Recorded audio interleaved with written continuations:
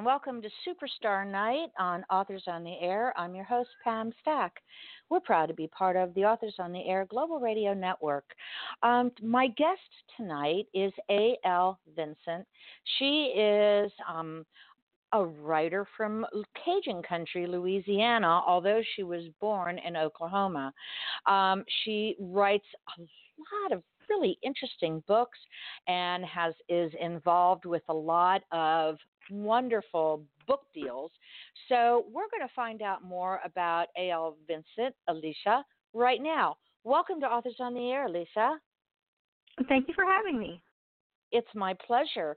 Congratulations on your Fleur de Lis series. I think that's your signature series, correct? Yes. Tell us a little bit about it and why is it called Fleur de Lis? Well, it started out as a Fleur de Lis series because it started out as three different women who they're going through some hard times, and the Fleur de Lis actually means the flower of life. So right. that they're going through these hard times, but they come home and they find out their own flower of life. So that's why I kind of called it the Fleur de Lis series. How fun. I want to take you back to a long time ago before you were a successful author. How did you become interested in books and writing? Oh, I've written since I was like 16 years old, so it's been a while. I would sit in the back of my English classroom and write. I wrote my first novel when I was like 16, so I've been writing forever. Yeah. What were you reading that made you want to write? I fell in love with S.E. Hinton, and she kind of inspired me to write because, she was 17 when she published her first book, so she was kind of what got me started. Mm-hmm. Now, I was reading your bio, and it said you loved to interview with a vampire. Tell me how that changed your life. Well, when I read it, I fell in love with Louisiana. Like I knew then that I had to visit, and I had to see New Orleans, and I had to see all these places that Anne Rice described so vividly. So I ended up coming down here for Mardi Gras one year, and it just so happened that I ended up moving down here. Wow, how nice. Yeah. When was your first book published, and which was the first? Tangled Up in You was the first one that was published, and it was published in 2014. Wow. It's a beautiful cover. I love it. I love how you've branded your cover art, and it's absolutely lovely. Who is your publisher? Limitless. They're based out of Hawaii, and they do have some gorgeous covers. Boy, you're not kidding. Do you have any input into what your covers look like? Yeah, a little bit, yes. We do a little cover questionnaire, and they send us a proof and ask for our opinion on it. So we do get some feedback on it. Fun. So I want to ask you about your writing. Are you one of those authors who writes every single day, or do you write to a word count or to a time clock? How is your process? It varies depending on how much time I have. Sometimes I just sketch some ideas down in a notebook to write later. Sometimes I sit down and I'll be like, okay, I'm going to write 500 words. And then sometimes, especially during the summer, I'm a teacher, so in the summertime I spend a lot more time writing. Do your first let me ask you, what age group are your students? I teach high school, and I'm in special ed, so I have all kinds of grade levels and ages. Do they know that you are a successful writer? No, I've never told them. Really? That's really? So funny. I would think that they'd love to know that. To love to know that their teacher is very well known in the writing community.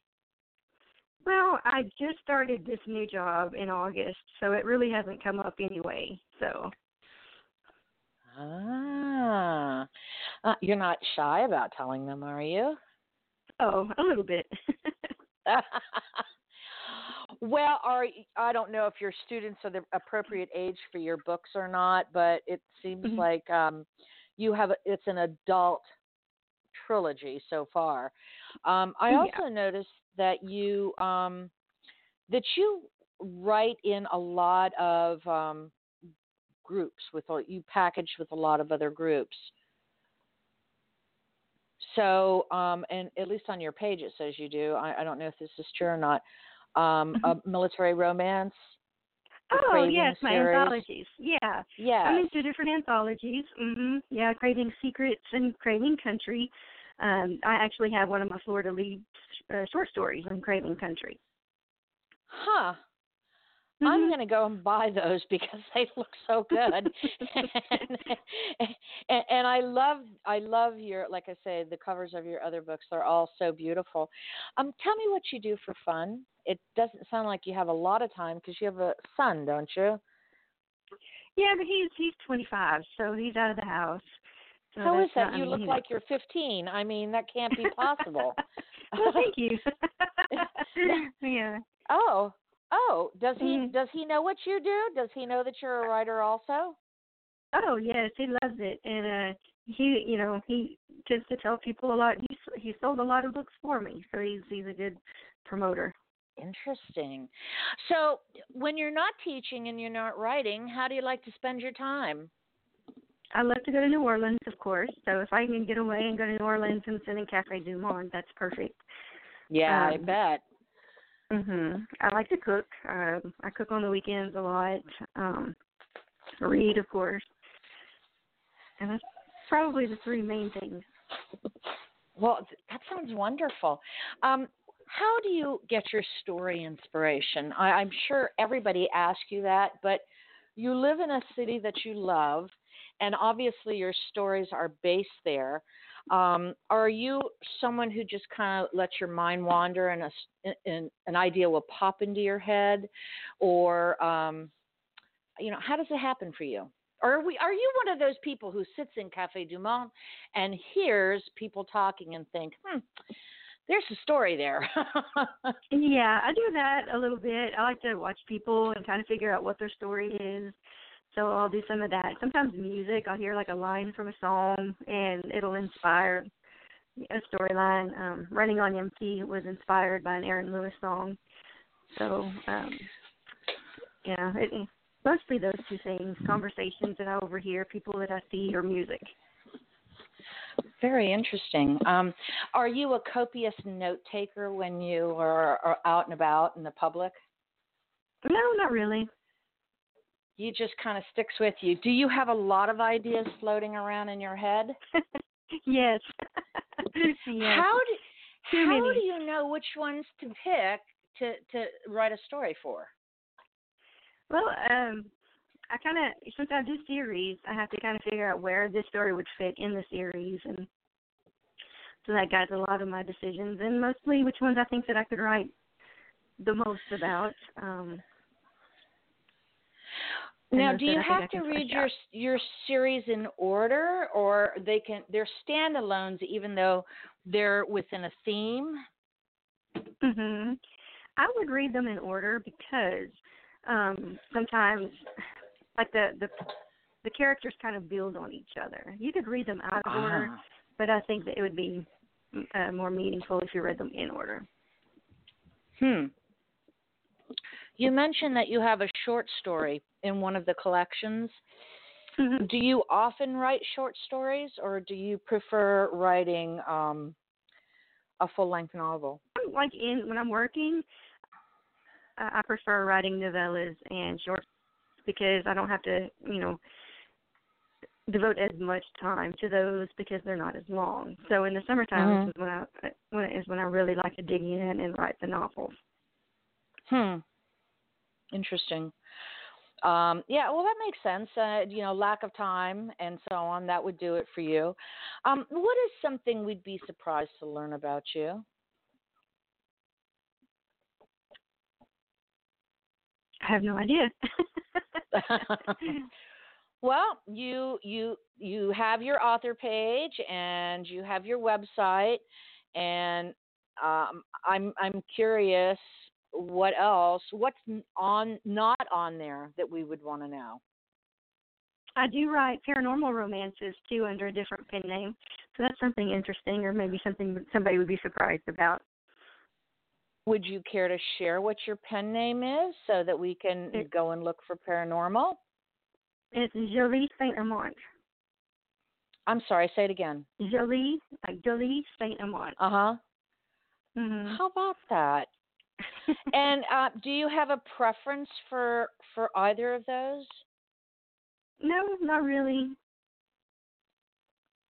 I like them both pretty Interesting. much. My Fleur de Lis series are a little bit more serious. They got some more serious undertones than my Mhm. paranormals, which are more just fun. They're just fun to Mhm. write. Sure. How fascinating. Well, you're in the right city for it, that's for sure. Oh, Yeah, definitely. yeah. You know the most haunted city in the country. I guess, right? And so you have a lot of inspiration there. Let's talk about your current release, if you would please. Okay. So let's talk about this particular book. This book was released in February, correct? Running on Empty is the current one. Mhm. So tell us a little bit about it. To give us the elevator pitch for this book.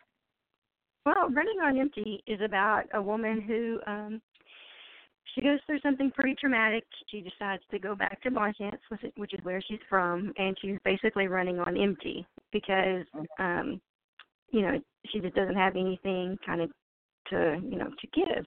And Mm-hmm. she runs into her old high school friend, Gabriel, who has always been in love with her.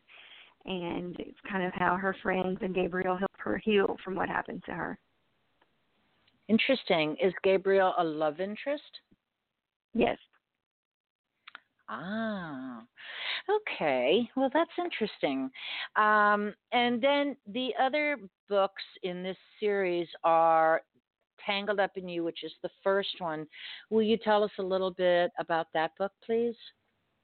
And Tangled Up is Emily and Noah's story. Emily lives in Lafayette in the beginning, and she's married to an alcoholic who spends all of her money, and he's just he's just not a good thing for her. And so she ends up going back to Bonchance as well, and she runs into Noah, and they were high school sweethearts, kind of, and they kind of rekindle their flame, and she opens up her own catering company. Interesting, interesting. And the final part of that, the final, I guess the first book was Catch and Release. Mhm. And Catch so and tell us. Release is I'm it's a sorry. short little novella, and it's a fun little novella. It's actually a Christmas story, and it's about Carly, who's goofy. She's probably the goofiest character I've written about, and she's trying to find a man in 30 days. So she goes on all these bad dates and all these bad experiences, and you have to find out if she actually finds a man in those 30 days. And it goes along with Got 30 dates in 30 days. I'd have to kill myself. How could It anyone wasn't do 30 dates, but it was that? some really bad dates. Some bad dates in 30 days. Yeah, that'll do it. Uh-huh. Oh yeah. So, Oh yeah. um, when you're writing your characters, do you see them before you actually start writing about them? I have like a general idea of the character, but they tend to grow and change as I keep writing. They kind of become their own character. Right. They tell you about themselves. Yes. Interesting. How do you come up with the titles of your books? Tangled Up in You and Running on Empty are song titles. Catch and Okay. Release came from a dating quote. Is dating is a lot like fishing. I forget exactly what it was, but catch and release is sometimes the best method. Something like it's a dating quote. So that's where kind of I get my titles. Interesting. Um, so my next question to you is, we sometimes at the end of my show I do something called Final Five. It's 5 quick questions and 5 quick answers. Are you game to Mhm. play? Oh sure. Okay, great. So when, other than being a teacher, if someone asks you what you do, what do you tell them? I'm a teacher and a writer. Writer. Um, Mhm. so as a kind of part two on that, why don't you ever say author? know. I guess I just always thought writer. I don't know about that. That's funny. I don't know. That's funny. Cats or dogs? Dogs. Okay, I'm going to let you stay on the show anyway. I have 5 cats, so. I always think of writers as having a toolbox, something that helps them or things that help them prepare to sit down and write. What is one thing in your writer's toolbox? Story mapping. I have a big piece of paper on my wall, and I put sticky notes for story ideas. And when I get stuck, I have something to go to, and it helps me keep my storyline in order because I know what happened when. Interesting. Wow, that's a really great idea. Do you know who Cherry Adair is? She teaches novel writing like that. She's a firm believer in colored sticky notes and characters for plot, for action, you know. You have 3 books that are interrelated. Do you keep a story Bible for your characters? No, I probably should, but I don't. Well, I'm just curious because you write under another name too, and so I was wondering if, if you're going to continue that series, and it overlaps, like you were saying, all the stories kind of overlap. If you need something like that, is there a book or books that you love so much you read them again and again? Maybe not in the same year, but you hold on to them and reread them. Oh my goodness, I have a few. Eat, Pray, Love by Elizabeth Gilbert is one. I used to read the Janet Ivanovich books every summer. Little Women, like I have several that I like to reread. Boy, you have a diverse reading taste. Do you read anything in paranormal? In what? In paranormal? Yes, I like Heather Graham, and there's a paranormal writer here in Lafayette who has her own paranormal society, and she writes books, and I like to read what she has too. Interesting. What is the best piece of writing advice someone ever gave you? To keep writing.